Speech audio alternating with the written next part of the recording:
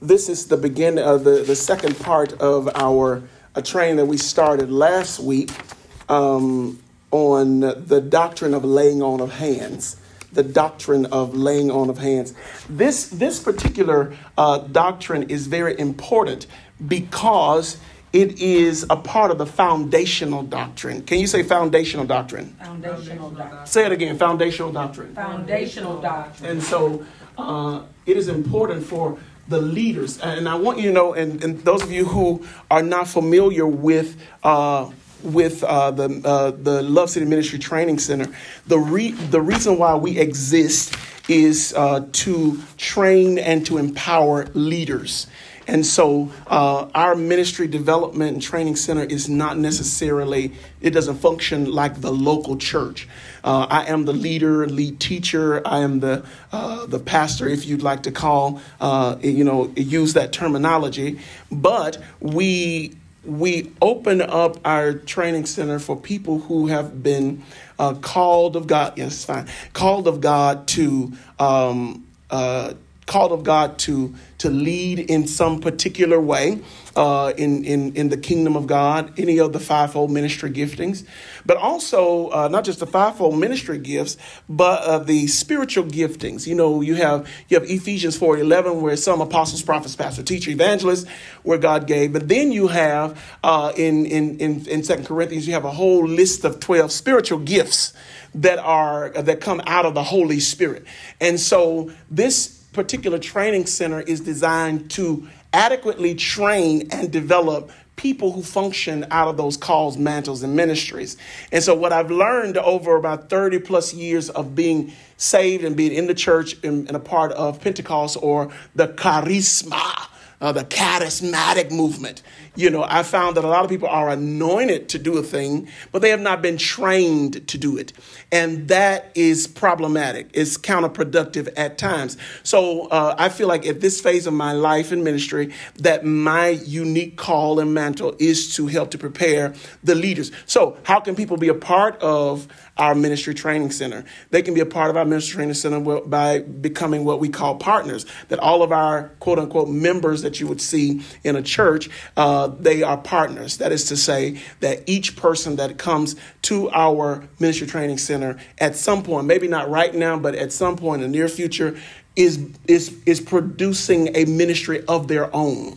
They're producing a ministry of their own. That really is the point. You produce a ministry of your own. Will you preach? Maybe, maybe not. Will you prophesy, lay hands? Who knows? You will do something that will channel your unique gift and call that God has given to you it'll find expression through your unique passion.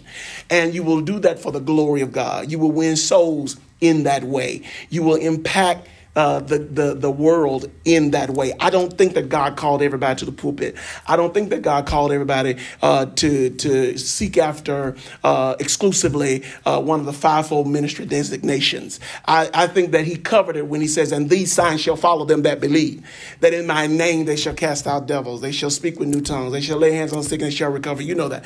And so function as a believer. And so even if you're called to corporate America, if you're called to the military, if you call to the hood, the streets, if you call to wherever, just allow that anointing and that flow, that power, that grace to find expression through your passion. Those passions come from God. Come on, y'all hearing me? Amen. Come on, those passions come from God. And so you've got to now follow them through. Follow them through. Don't allow the enemy to take that from you, but follow it through, so that you can become the full expression of what God has chosen. So this teaching and training really is a foundation. It is a foundation, is a part of the foundations, the six foundational doctrines of the church. And if you want to, let's look at that very quickly. I didn't take you here last week, but I do want to take you here this week just to kind of substantiate what I'm saying. Okay. It is one of the six foundational doctrines. Glory to God. Hallelujah. And so we'll go to Hebrews chapter 6, verse 1 through 2. Hebrews chapter 6, verse 1 and 2. Hebrews 6, 1 and 2.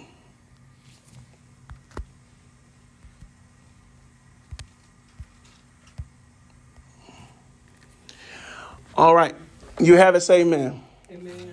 Glory to God.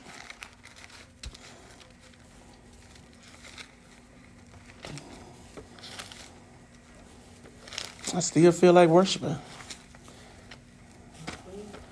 Like, bless, like the old saint said, bless that wonderful name of Jesus. Y'all don't know nothing about that. Bless that wonderful name of Jesus. Hebrews 6. Bless that wonderful name of Jesus. No other name. Oh, y'all ain't crazy now. Bless that wonderful name of Jesus. Ooh, bless that wonderful name of Jesus. Come on now, bless that wonderful name of Jesus. No other name I know. Oh, there is power in the name of. Ooh, power. Oh, God. Jesus. Oh, yes, there's power in the Jesus. No other name I know. Hey, well, now bless that wonderful name of Jesus. Oh, come on, bless that wonderful name. No. Oh, well, now bless that one. Hey, Jesus. Oh, no other name. Hey, one more thing. There is power in the name of Jesus. Yeah, oh, power in the name of Jesus. Oh, yes, there's power in the name of Jesus. No other name I know. All right. Okay. So Hebrews chapter 6, verse number 1 and 2, it says this: therefore, leaving the principles of the doctrine of Christ, let us go on unto what? Perfection. Come on, y'all. Unto what? Perfection. Okay. Not laying again the foundation of repentance from dead works, of the faith and of faith toward God, of the doctrine of baptisms, and of laying on of hands, and of a resurrection of the dead, and eternal judgment. And this we will do if God permit. Okay, so then this is in Hebrews is teaching us that the foundational doctrines are these. It is the doctrine of repentance unto dead works. Okay, and it is in faith toward God. It is the doctrine of baptisms and laying on of hands, the doctrine of resurrection of the dead, and eternal judgment. And so we started in an odd place. We're going to go back. We're going to visit over the next few weeks those other doctrines. And we're going to finish doctrine of laying on of hands today. And then we're going to go back and look at the doctrine of repentance and the faith toward God. And then we're going to look at the doctrine of baptisms and then resurrection of the dead and eternal judgment. So we have a lot of really good training to get through. When you are done, you'll be able to adequately and through the Word of God, really with some reasonable amount of competence, talk about foundational doctrines. And that's really important for those who are ministers and leaders. A lot of ministers and leaders and evangelists or whatever have not really been, haven't focused enough to really get a firm grasp on what is necessary. Okay, so let's look at the doctrine of laying on the hands. I don't want to go back to last week and then I can't finish this week. So we're going to kind of dive in where we left off. But the doctrine of laying on of hands is really a foundational doctrine. Why? Because it is the way that we develop continuity in the church, in the kingdom of God. It's the way we develop continuity, especially from an Old Testament point of view. It's the way we develop continuity in the church. It's how we transmit and transfer the blessings. We transfer the anointings. We transfer the authority of God, leadership, and so on and so forth. And so the laying on of hands does this. It transmits blessings. It transmits authority, transmits wisdom. This is from an Old Testament perspective. It transmits wisdom. It's where we transmit or transfer the Holy Spirit. Okay. The spiritual gifts, or we transmit a ministry. We transfer ministry through the laying on of hands.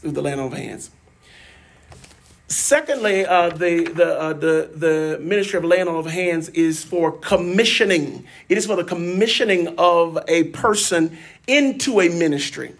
A commission of a person into a ministry. It's also for recognition. It's to be set apart for a certain task in ministry. I'll say that again. Recognition, to be set apart for a certain task in the ministry. The laying on of hands also provides endorsement.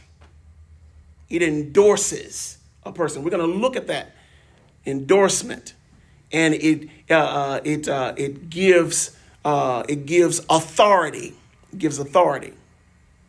And then number 4, it is to equip. It is to equip. It is to equip. All right. Yes. What's number 3? Number 3. What I say before it? Commissioning of a person to a ministry, and then you recognition. Okay, it's for recognition. Okay. Then the next one under that, the second in terms of commissioning. Under commissioning, we do to recognize or recognition, to be set apart for a certain task in ministry. Number 3, to endorse or to give authority, and to equip. Okay, to equip. And for those people who love, really, I use the word sexy, but that's probably the wrong word to use in this context. But sexy things are things that are exciting. You have to really love knowledge to really embrace this kind of approach to training. So just roll with it, rock with it. All right. So let's go back to Genesis 48. I really want to go there. Genesis 48, where we see this is an Old Testament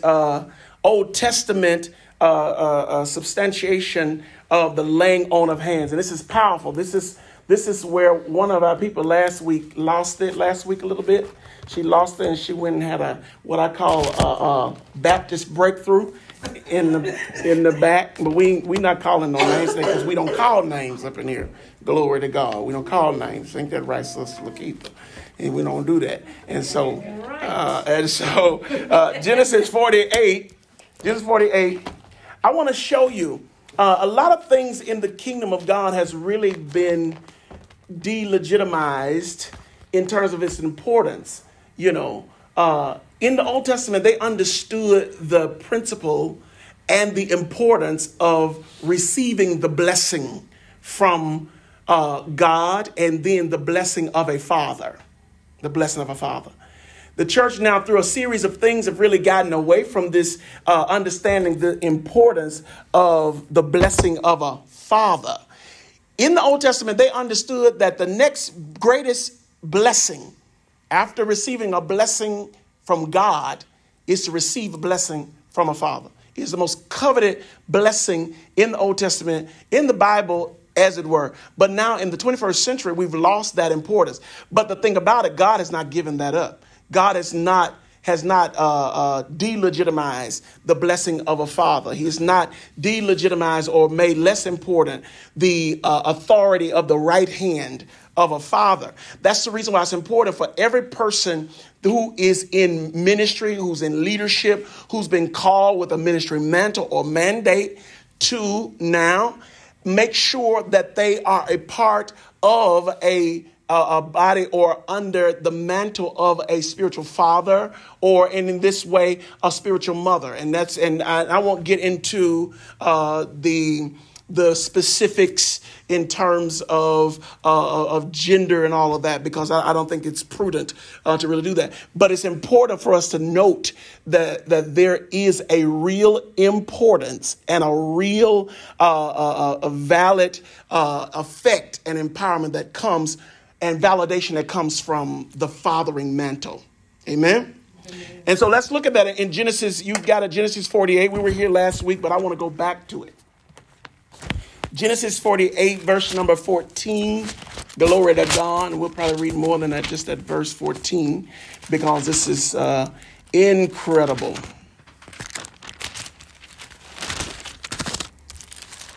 All right. Verse number 14, it says,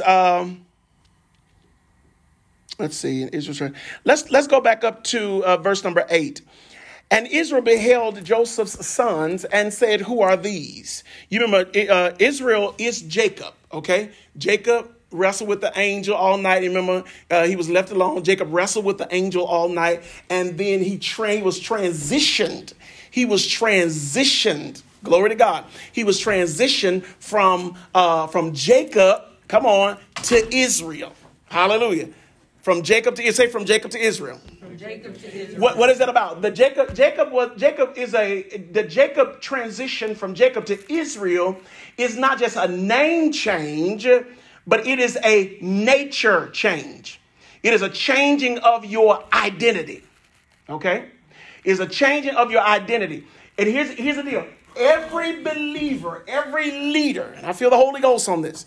Every believer, every leader must go through the same transition moment that Jacob went through. And the Bible says, and Jacob was left alone.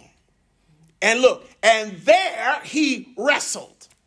And so a lot of us, the thing we hate most is being left alone, because it is there. We have to wrestle. We are confronted. Come on. First of all, we're confronted with our own nature, with who we really are. But more importantly, you're confronted with who you're not. Because, hey, in that secret moment, you don't have the people saying, praise the Lord, and calling you bishop, and calling you apostle and prophet and pastor teacher, and singing your praises. In that alone place, ain't nobody celebrating your gifts. Come on. So then it's where you are left alone with the darkness of your mindset. Y'all ain't saying nothing. I'm going to help myself. You left alone with the nature, come on, of your mentality. You left alone with the negativity. You left alone with the woundedness. You left alone with the pain. You left alone. And it is in that place, God says, you are you're closer to me in that place than you ever will be while you're standing in front of people preaching, praying, and prophesying. Because when you preaching, praying, and prophesying, that's God. But when you're in the presence of the Lord, and God is challenging your nature, and he's challenging the negativity in you, and he's challenging your mindset, you are closer to God then than you ever will be when you prophesy, because it is there in the presence of the Lord. You, as the leader, gets an opportunity for change. Amen. See, change don't happen for the leader while we up here. Y'all ain't saying nothing. Come on. It doesn't happen. And see, this is what I like to really teach to this generation of leaders. Real change. The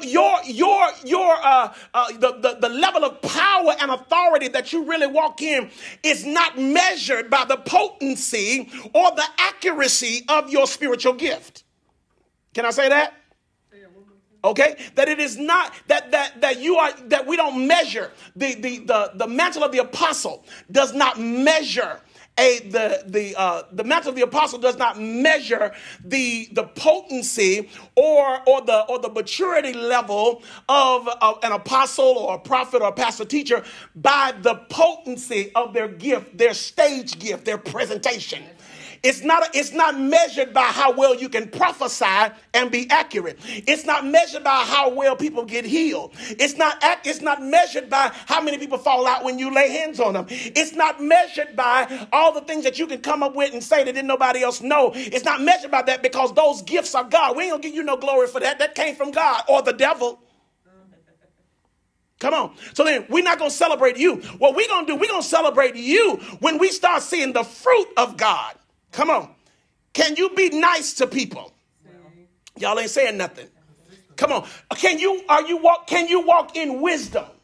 Do you know how to go in and out among the people? That's where the real test of a true apostle, prophet, pastor, teacher really comes. I'm not going to test you whether you can prophesy. I'm going to test you what you do after you prophesy. Come on. I'm going to test your character, your attitude, your wisdom. How do you present yourself? Do you know how to handle yourself when you're not prophesying? Because that's what's going to determine your effectiveness. It is also going to determine how God can use you and where he can use you. Because all things are lawful but not expedient. It doesn't mean just because you're a prophet, you ain't going to never struggle. It doesn't mean just because you're a prophet, you ain't going to never sin. But what it does mean is that if you struggle and have some wisdom and hide yourself, don't get out here talking about, I'm just going to be me. And they don't accept me. I'm just going to be me. That's a fool. Oh, God. And it's misrepresentative of God and the nature of God. It's disrespectful to the mantle of God. And it's saying to God, listen, what you do. And after you done doing it with me, I'm going to do me. He said, I didn't call you to do you. I didn't call you to do you. He said, I called you to let me be a conduit through which I can move. He says, I'm not intimidated by your struggles, but don't embarrass me. Right. Oh, y'all ain't saying nothing. See, don't embarrass me. He said, I'm not intimidated. He said, I knew how nasty you were before I called you.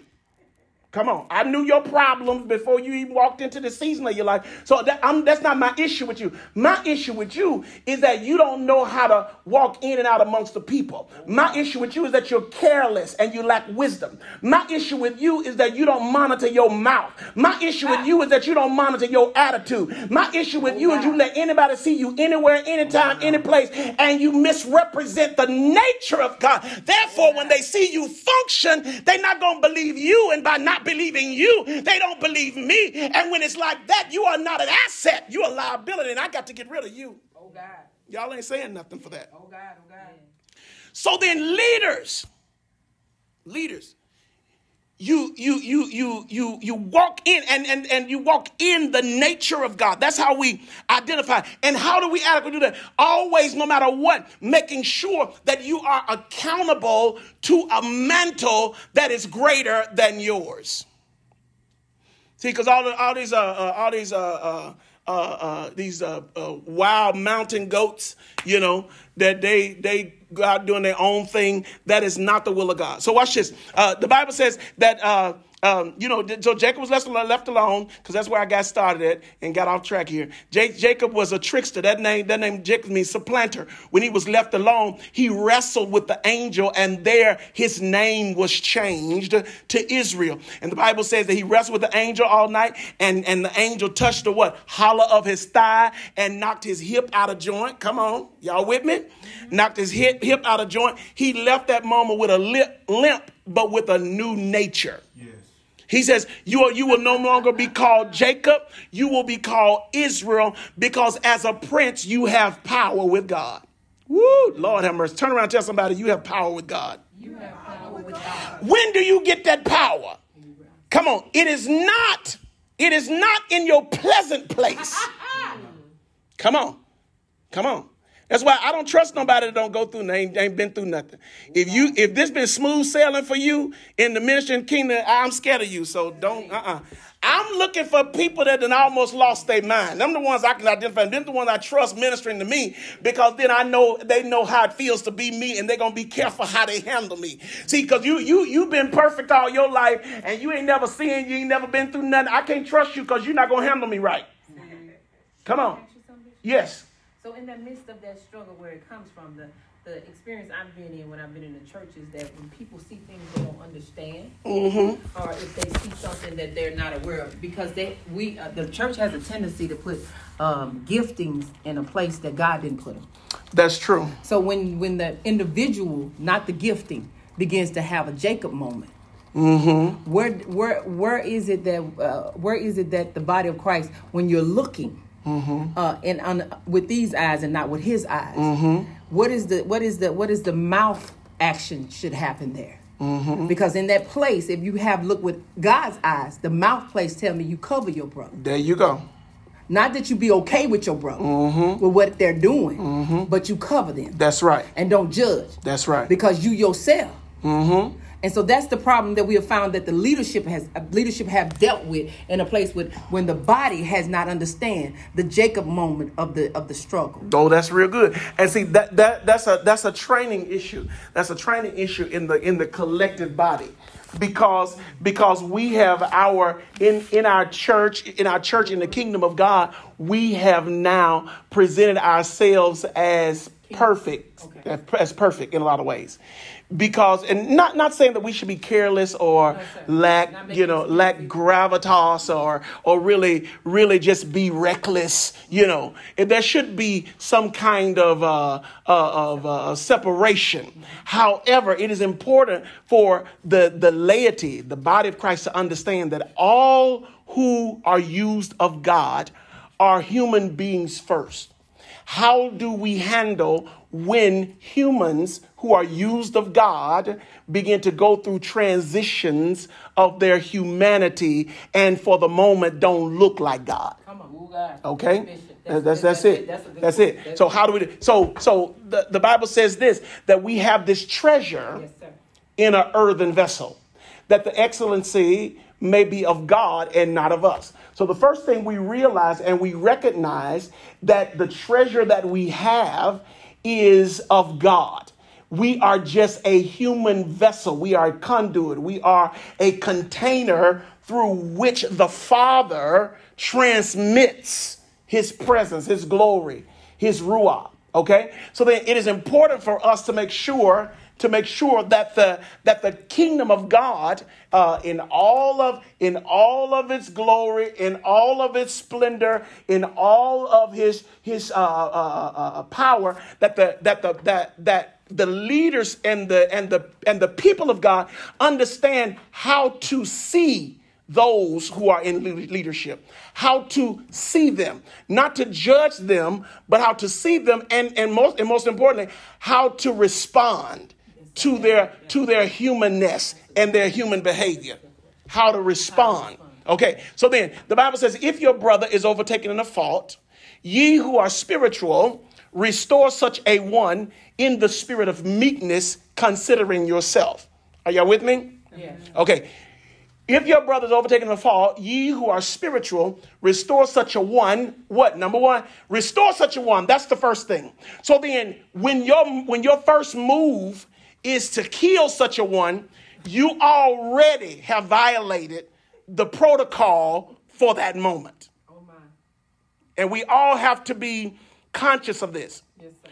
That the moment we hear something negative about somebody, we want to jump on it and start saying out of our own self-righteousness how ugly that is, how bad that is, how whatever. No. Your first response, it should be, oh God, please help them. Yes, mercy. Because what's the saying goes, but not for the grace of God, there go I. That if it wasn't for God's grace, I would be that one. Maya Angelou says something like this. I love her. She's not a preacher, but she should have been. And it's not Bible, but it should be. And she says, I am human. Mm-hmm. Therefore, nothing human can be alien to me. That means nothing any other human has done that's gross and bad and mean and ugly is alien to me. That means if they've done something nasty, I could do it too. Likewise, if they have done something extraordinary, I can do that too. So I am human. Therefore, nothing human can be alien to me. The body of Christ have to posture themselves with a posture of what? Mercy. Okay? Say mercy. Mercy. Y'all might quiet for me. And a posture of mercy and grace. Deal with people. This is always the rule. Deal with people. I don't care what level of people it is, what level of person it is. Deal with a person the way you want somebody to deal with you. And if you do it that way, you will never miss. Okay? So he with your spirit, restores someone in the spirit of me. Jacob now was what? Left alone. Okay? Which also teaches us that whenever you are transitioning through these levels in God, that you will always hit these alone times, whether you're married or single, you'll always hit alone moments, because it is there where God does deep works. Whenever God gets ready to do deep surgical things in your life, he will isolate you. You can be in a whole environment, a room full of people, and be isolated. You can be married and still be isolated. You can be whatever and be isolated, because God does work in isolation. Jacob was left alone. There he wrestled. The power does not happen before the wrestle. Okay, the power does not happen though before you wrestle. The power happens after the struggle and after the divine assault. Oh, y'all, there you go. I'm gonna go back. The change does not happen until you have wrestled and been divinely assaulted. Selah. What's this the divine assault? The Bible says this, that when Jacob was left alone, he wrestled with the angel, and the Bible says he wrestled until the breaking of day, and then the angel of the Lord, which is God manifesting in human form or in angelic form, he touches the hollow of his thigh and knocks Jacob's thigh out of joint. That's called aggravated assault. Look at your neighbor and say, neighbor, you won't be changed until you've been divinely assaulted. Y'all slow in this Catholic church. Okay? You've been divinely assaulted. And here is the deal. Here's the deal. A lot of people in leadership, the problem with those that have been called to do extraordinary things, they want to do extraordinary things without being assaulted, and it just does not happen. That every person, I don't care what area of ministry you thrive in, if you any good, if you worth your salt in any area, you've got to go through the assault of God. And when you are divinely assaulted, come on, then you are divinely promoted. Because God will never give you a life that makes him unnecessary. And he will never give you an anointing that you think is yours all by yourself. But when God gets ready to use you, because of the struggle you had to go through to walk in that new name, in that new nature, in that new call, at the end of the day, you're going to say, God, I thank you, because I know it ain't nobody but you. He's going to always make sure that you have a reality and you have an understanding about your humanness. And that at any moment, he can snatch it off. Okay? Jacob was left alone, and then he rested. And then he emerged from that place with a new name, but also with a new limp. Or with a dysfunction, or with a disability, or with an impairment. What does that say? Every great man or woman of God, every one of them have a permanent impairment. Y'all ain't saying nothing. I wish I was at Lone Star Episcopal Church. And it has a permanent impairment. Let me get this thought out, and then I'm going to get your hands, because I see it. A permanent impairment. And I'll tell you who will make us really remember that or understand that. And that is Paul. He said, I sought the Lord. He said, I sought the Lord 3 times. He said, you're going to tell me what I don't know. He said, I sought it because if God was going to move this, I got enough prayer power to move this. If God was going to move this, I've been in the presence of the Lord enough for God to move this. If God was going to move this, I done fasted enough for this to be gone. And he says, I have sought the Lord over and over and over again. And every time I sought God, God says something to me that don't make no good sense to me. He says something that my grace is sufficient for you. And my strength is made perfect in your weakness. As if to say, your weakness is a catalyst for my strength. And that I'm never really strong until you're fully out of your wits. And you're weak.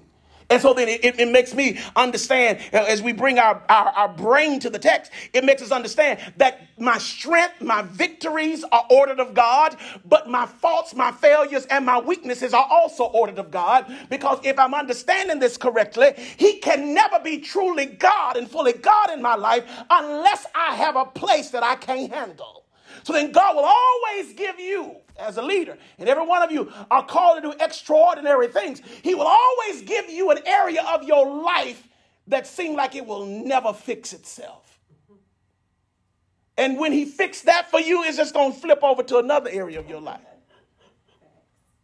He said, my grace is sufficient and my strength. So then Paul lets us know this, that every great person of God always emerges in that greatness with a divine, what? Disability. Yes. Can you say that? A divine disability. Divine disability. But your divine disability, say that my divine disability, My divine disability is God's ability. is God's ability. And it makes all things And it makes all things all right. all right. Mhm. So your divine disability is not really a disability at all. It's really a victory. It's the secret to your success. It's the reason why hell can't kill you. My God. It's a covenant place. See, there's no covenant with God without blood. Oh my God. No blood without pain. And so God says, it's my covenant place. It's a reminder of my covenant. Yes, sis, I know I'm going to get you. Well, I understand what you're saying about the soul, but I guess the permanence is what's... The what? The permanence, you said is permanently... A permanent disability. Yeah. Yeah, well, it's a reminder. You look at it like a scar. Okay. You know what I'm saying? It's like a scar. Not that you're necessarily permanently in pain, but there is always the potential. That you can go back. Okay? There's always that potential. When Paul was talking about, I saw he says, my grace is sufficient for this is thorn, that he won't move. He won't move it, but that means that does not give me the permission. It does not give me the permission to walk subject to the thorn, but it challenges me to position myself, what I call to live above it. But at the same time, it's always a marker for me and a governor that whenever that thorn starts to stick me, it's my sign that I'm too low. I need to come on back up a little bit higher, because as long as that thorn is not worrying me, then I'm high enough. But as long as if I lose altitude and that thing starts sticking me, then I know I'm too low. It's time to go back up a little bit. So then we're just drawing metaphors, in terms of trying to compare to make us understand that the same way Jacob had a limp or he was disfigured or whatever we want to call it from that text, then you as a great person of God too will also go through that challenge and that struggle to get that new name. That new name comes at a cost, because that new name denotes a new destiny, and it denotes a new place of success for you, and it's not free. Yes. So when Jacob, the prescription for that, Bishop, when he was alone, he didn't have anyone to talk to in that place, And the only thing he had to do when he crossed over, he had to admonish his brother. That he had to go back and apologize to his brother. So I'm asking you, what is the prescription for that place for a leader to do in that place? Because there's some things you have to give light to. Yes. You have to give light to. So what do you do when you're in that transition? That's where your covering is really a covering. Yes, sir. See, covering, we use covering just randomly without really any designation and really adequate understanding. That's what coverings are really made for. They're not made for when ain't nothing wrong with you. Because as the mature offspring, you're fine. You don't need somebody standing over you. You're mature. You need a covering when you're exposed. Yes, sir. You understand that? Yes, so that's the use of a good apostolic father, to cover you, to not to make excuses for you or to use as cloak for maliciousness, but to coach you through that process, to cover you, but also to validate you, to hide you. Yes, sir. You understand? To hide you. Let's look at it. Hey, Tobosha, Rapapakasatalabasha. I just got a download. You know how that goes with me. So, and I love how the word works. Ooh, so immediately I saw when Noah was drunk. When Noah was drunk. And Noah's son, because he was drunk and he was naked. And what happened? What did Noah's son do? Noah's son got a covering, and what he did was he wouldn't turn around and walk face forward on him on his nakedness. But what he did was he got a cover and he backed up on Noah so that he was not looking at his nakedness to expose him, to embarrass his father, or to even get those images to even affect him later, because that's something else. Those images will pop up later and begin to undermine your respect for the person that you had to cover. So that's what God is teaching us here. And so he had to back up behind, up on Noah and covered him in back. That is so much. That's a whole training can be taken out of those few lines. Okay. He backed him up. Why? Because this is my father who has once covered me. Now I get a chance to turn around and cover him. It shows us that the father is there to cover the sons, but also at a moment, the sons are supposed to cover the father. Yes. And there is a mutual beneficial relationship for covering. Yes. Yes. Y'all ain't saying nothing. And Bishop, I thank you for that. The church is not teaching that. That we're teaching that the senior leadership is the covering, but where is the covering for the senior leadership? Every leader needs a team and a staff that can cover them in their moments of humanity and life. You remember I taught, we were teaching about the tabernacle, and we had the Ark of the Covenant, and the Ark of the Covenant was made of shittim wood. Let's call it that. It was made of shittim wood, all right? And that shittim wood had to be covered within and without with gold. The wood is indicative of humanity. The gold is indicative of divinity. That means there has to be a covering underneath and a covering on top, and in the middle, it's humanity. That you cannot be a human for God without a divine element and a covering that makes you user-friendly for him. And every leader, both senior and otherwise, at some point will need a covering. And in those moments, to answer your question directly, in those moments you have to trust in the divine covering that God has given to you. In those moments, you have to trust what they see, because you won't be able to trust what you see. You have to trust what they hear about you, because you can't really believe what you hear about you, because your emotions are so tangled up into your moment that it's easy for the enemy to lie to you at that moment. That is the value of having a good covering. That really is the highest and best use for the apostolic mantle. Mm-hmm.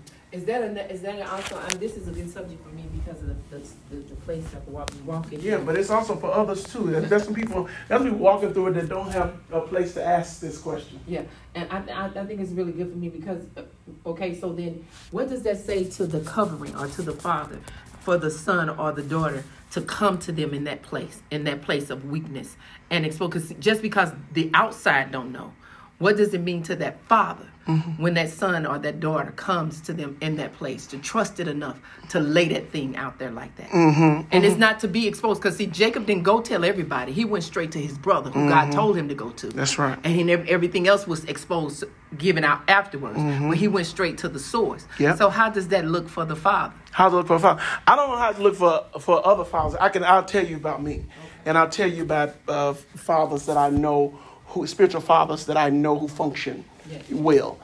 Number one, as a spiritual father, you cover with your heart and your head. Yes. You cover with your heart and your head, and you cover with a vivid memory of your own life. Without covering with a vivid memory of your own life, you won't do right.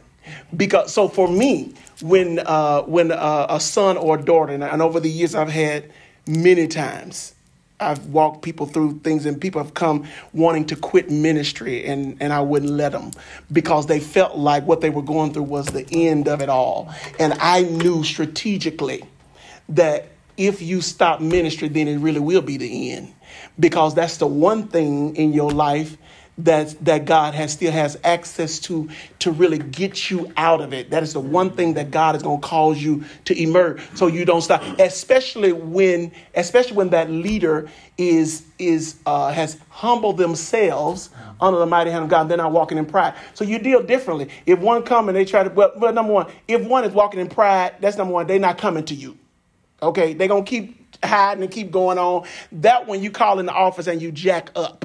And you snatch them down and you give them some time off because they're not ready. The other ones that come to you saying, hey, this is my problem, and I know that I don't want to function like that. I don't want to.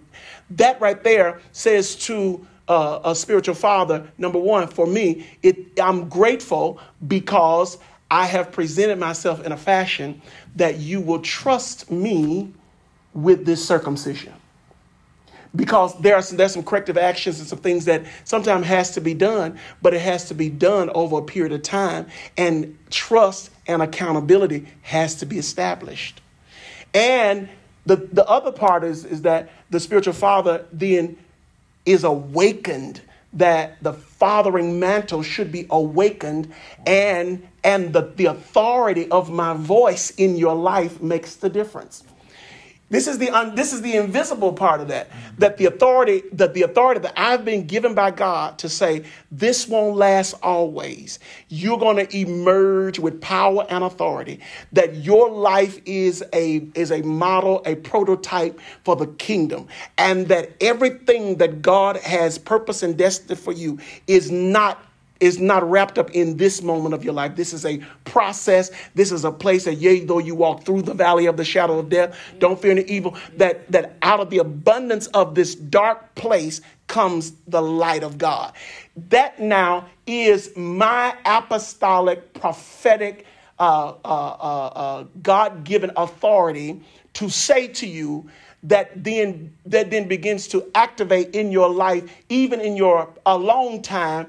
That word over you from a real spiritual father begins to defend your soul, because then you won't sell your soul to the enemy, that you'll remain conscious with a God consciousness.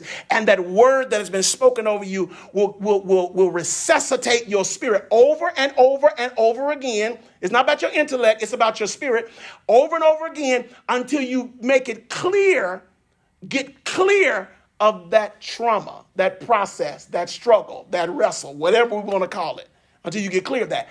Then you will recover. Then you will be restored. Restore the years of cankerworm problem. Then you will emerge as a greater threat and a greater weapon in the arsenal of God to the enemy. Why? Because you live through it. Jesus. I'm talking good tonight. I said because you lived through it. Somebody say, I lived through it. I lived through it. Come on, not the fact that you kept breathing while you was going through it, but you lived through it because you didn't lose God while you was going through it. I'm going to tell you something. I have been closer to God in the moments of my greatest struggle than I ever was when I felt like I was doing good in God. I'm just telling you. Because he says, he knows that in those moments he needs to be closer. He knows in the moment he got to carry you sometimes. Lord have mercy. Y'all good with that? Let me get at least another point to you. So, because we ain't even got to our closing on the doctrine, laying on the hands. But they're good for the word. That's good for the word. Yeah, that's right. Okay, so let's look at this. We're in Genesis chapter 48, verse number 8, 9. We're going to verse 9. And Joseph said unto his father, they are my sons, whom God hath given me in this place. And he said, bring them, I pray thee, unto me, and I will bless them, and I will bless them. And now the eyes of Israel were dim. So Jacob here is old. And Jacob now his eyes are dim. And Joseph now is bringing his two sons so that his father can bless them. And the Bible says he could not see. He brought them near unto him, and he kissed them and embraced them. And Israel said unto Joseph, I had not thought to see thy face. And lo, God hath showed me also thy seed. Watch this. And Joseph brought them out from between his knees, and he bowed himself with his face to the earth. You see the respect that the sons have for the father, for his father, that Joseph has for his father, that now also Joseph's sons have for their grandfather. A part of the problem with the church is that we've lost respect and reverence for the heart of the father, for the mantle of the father. And the reason why we've lost a lot of respect is because a lot of the fathers have not done well with that privilege. You understand? They've abused that, but that does not reverse God's initial plan. You understand? So we've lost it. We got to get that back. We got to restore that element, because that's the divine order of God. And so Joseph now he bows himself to his father. His young kids, his kids bow themselves to their grandfather, because now they're getting ready to get the blessing from their grandfather. This is amazing. This is a real moment for them. There's not another moment that's greater than this moment for Joseph and his two sons. That this blessing now is going to be the catalyst. This blessing is going to be the prophecy.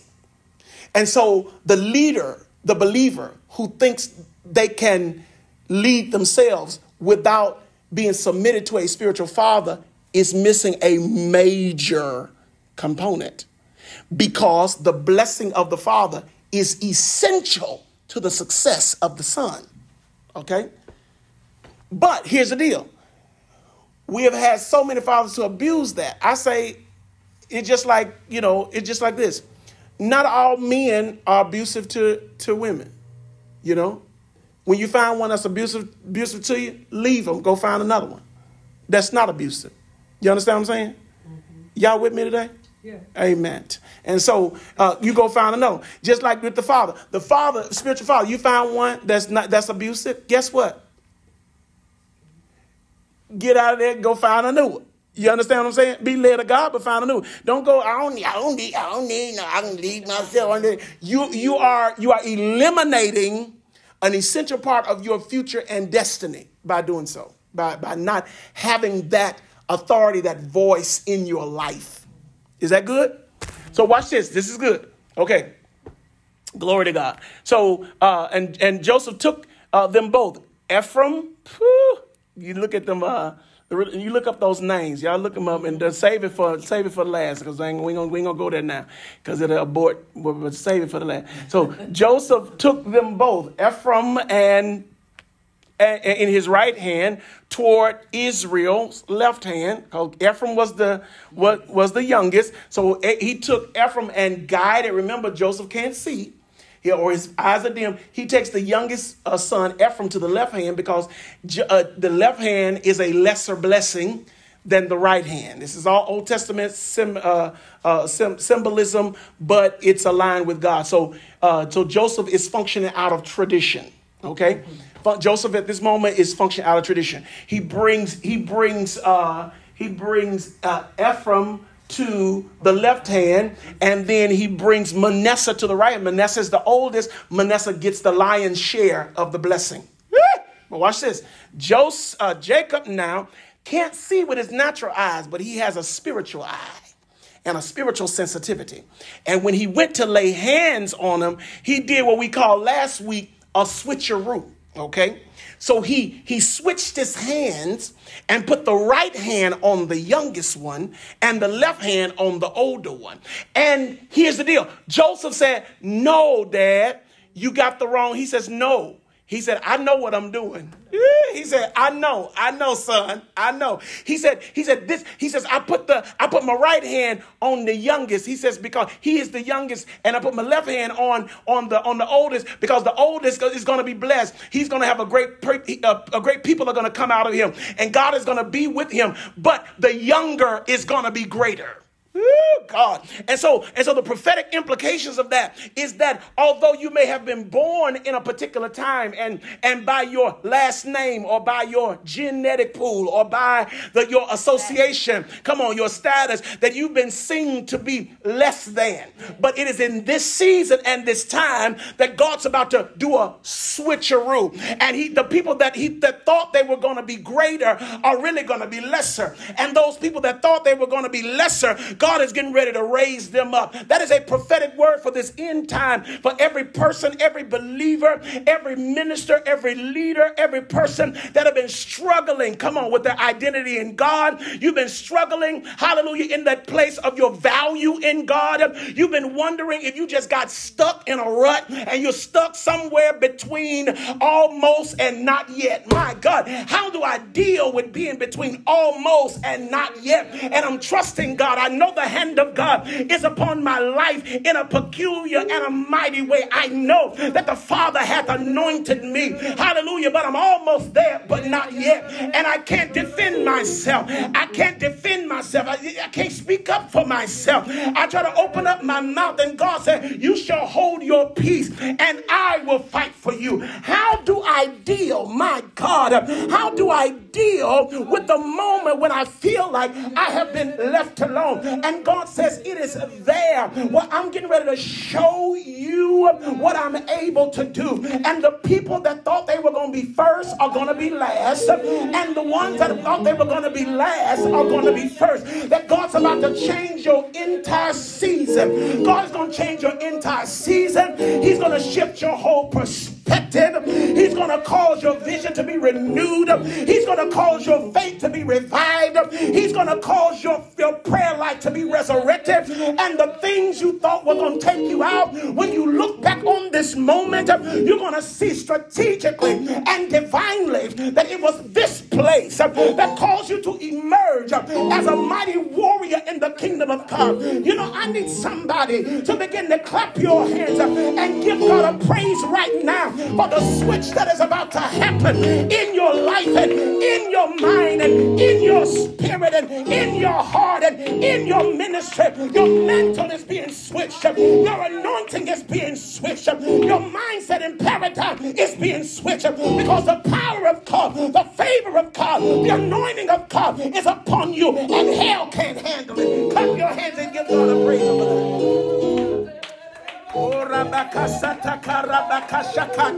Come on, I dare you. I know it's just a few of you, but I dare you to begin to clap those hands and begin to praise God wherever you are. Begin to praise God because God's about to switch it. He's about to shift it. Hallelujah. Tradition says one thing, but God says something else. Hallelujah. Where your gender says one thing, but God says something else. Your age says one thing, but God says something else. He's getting ready to raise you up, and nothing in your life is going to be, hallelujah, on level with where you are, your money, your age, your stage. You're going to have a life that's beyond everything you are in the natural because your mantle is greater.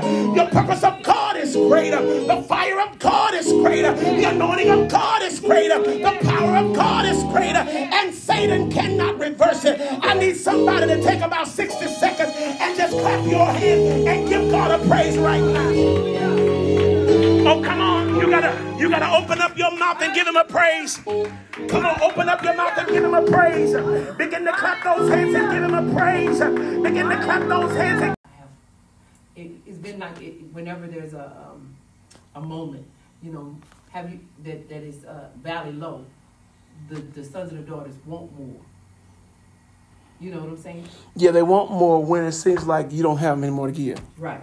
Mm-hmm. And when you should be in a place to recover, mm-hmm. but instead you're being put there. You want to make sure that you're not transferring any filth. Yes. Mm-hmm. Isn't that great? Transferring any filth, and you want to make sure you do. You try to and to isolate that. Keep it as isolated as possible. Mm-hmm. Yeah. So but that, and still it seems to get greater in that place. Yes. And that's God. That's God saving your life and saving his investment in you. Here's the deal. So remember we said a moment ago, his strength is made perfect in your what? Weakness. So then that demand comes on you. It pulls forth out of you the spirit man, which you need to be strong at the moment. Because remember, here it is. Oh, Lord, I love when the word of God does this. Oh, God, I love it. Jacob, the Bible said, Jacob laid down to die. And the next line says, Israel raised up and strengthened himself. Woo! So watch this. Jacob and Israel is the same person, but it's two different natures. That my human self, oh God, I feel like having a Baptist fit right now myself. And when my human self lays down to die, by God, it would be, let me tell you, it would be beyond the principle of God for him not to activate the Israel inside of you when your Jacob is ready to die. Because it is when your human self is ready to die, that is when God says, I got to activate the spirit inside of you. And it is the spirit, the purpose of the ministry and the power that I have called you into and the things that I've done to you, done in you. That's the thing that's going to resuscitate even your human self. Because beyond all of your struggles, you've got to know that your spirit is always stronger than your flesh. And the more you begin to use it and function, it is being regenerated through the regeneration of the Holy Spirit. And then it causes your humanity to be strengthened. And so even when you're not used at the moment, your humanity is better than it was before your Israel stood up.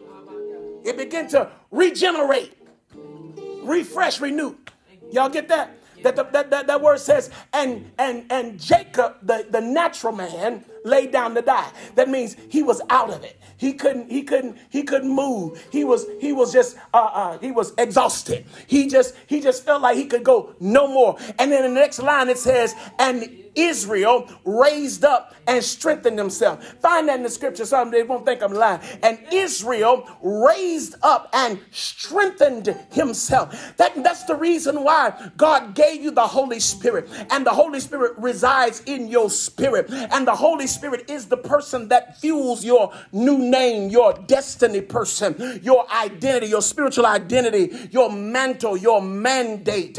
Come on, your anointing. It says when Jacob got ready to die out of his extremities and his impossibilities, the Spirit of God renewed him and resurrected him and said, not yet.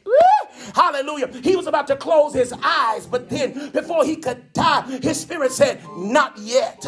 And that's what your gifting, your mantle, your mandate, hallelujah, your measure, hallelujah, is saying in you now. Even though on your own accord you would die if you could, hallelujah, you would give up if you could, hallelujah, you would walk away if you could, but your spirit, hallelujah, unbeknownst to you, keeps strengthening, hallelujah, himself. And when I feel like I'm dying, when I wake up, I still got my hands lifted. How is it that I decided I wasn't going back no more? And why am I sitting in this chair? How did I even get here? What brought me here? What is this thing that I want to keep walking away from, but I keep walking into? What is this thing that keeps pulling me, even though I want to kill it? It keeps making me alive, and I can't get away from it. It is the purpose and the destiny of God. Your mental is more alive in you than anything else in your life. And I know your struggle may be talking louder right now. That's because you can hear it greater. But God is getting ready to silence that thing and cause you to hear the voice of the Lord and cause you to emerge as a mighty man, a mighty woman of valor. And you're going to walk on top of your mountain. He's getting ready to make your feet like hinds feet and cause you to walk on your high places. He's getting ready, my God, hallelujah, to bring every mountain is getting ready to be brought down. Every valley is getting ready to be brought up. Hallelujah. The rough places are about to be made plain. The crooked places are getting ready to be made straight. The rough places are going to be made smooth. And God is going to cause all things, hallelujah, to work together for the good that you've been going. It didn't feel good, don't sound good, don't look good. good. But it's working together for your good. And you are emerging right now as a mighty warrior, a warrior princess. Yes, yes, yes. And a new glory is coming upon you. And this new glory is coming on your countenance. Hallelujah. This new glory. Depression is leaving you. Oppression is leaving you.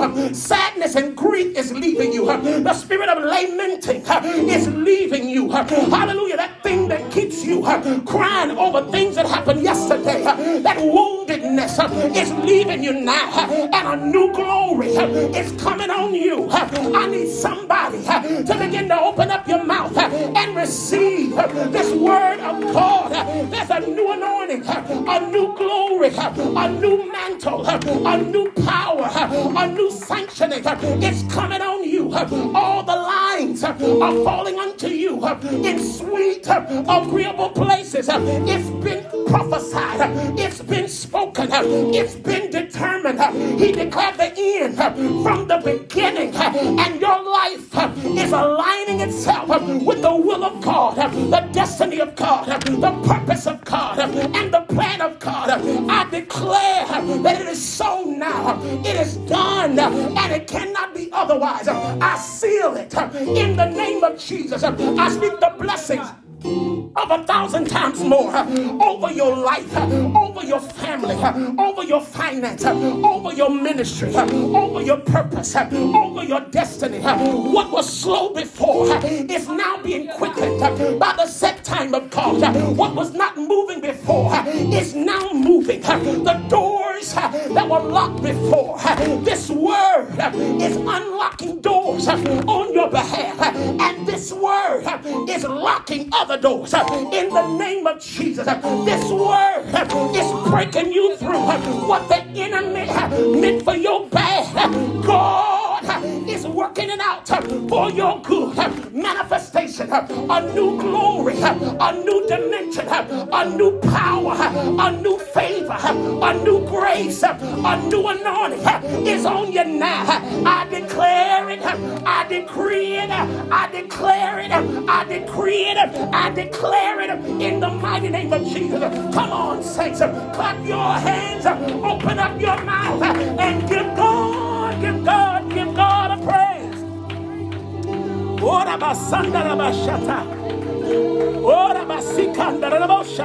Oh, come on, praise him like you believe it. Praise him like you believe it. Praise him like you believe it. Praise him like you believe it. Praise him like you believe it. Praise him like you believe it. Clap those hands and praise him. Praise him like you believe it. We declare it in Jesus' name. We declare it in Jesus' name. The yokes are being destroyed. The burdens are being lifted. Your life is being changed, shifted forever. I speak over your mantle. Every leader, every apostle, every prophet, every evangelist, every believer, arise, arise, arise, and shine, for your light has come, and the glory of the Lord has risen upon you. Come on, saints, clap your hands, open up your mouth, and give God the kind of praise that you know he's worthy of.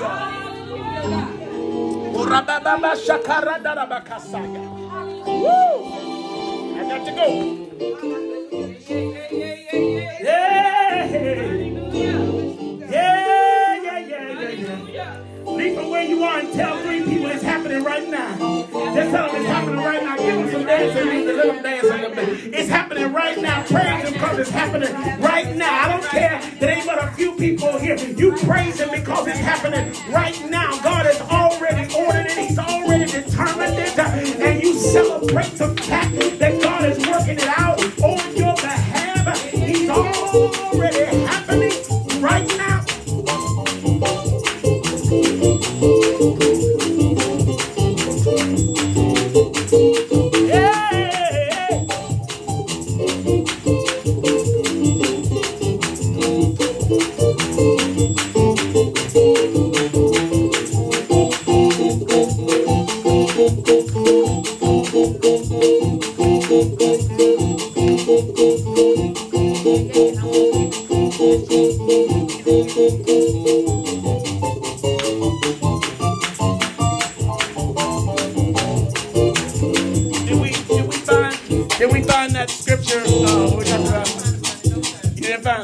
Find it for me. I found, what, hold on.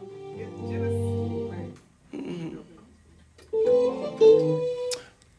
Come on, we're going to go back. Come on, Sister Lakeitha.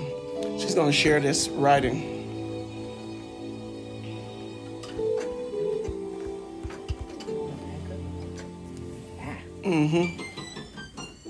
Hold on, I lost it right fast. Halabasoto.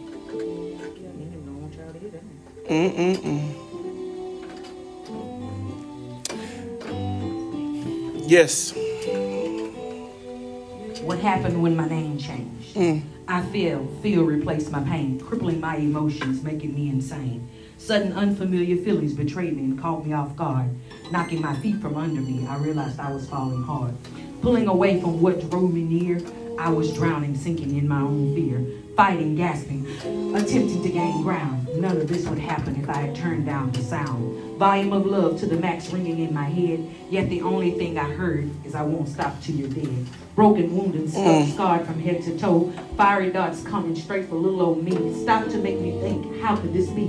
I know God and he knows my name, yet being in his presence and surrendering to his power aren't the same. He called me, so I must submit and yield, empty out all of me to become Christ-filled. Closing the chapters on who I used to be, no longer am I her, yielded is who you see. Woo. In the fight with destiny in my current day, I found myself on my knees, the best position to pray.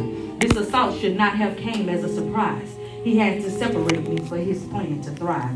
My afflictions leave me in an impaired place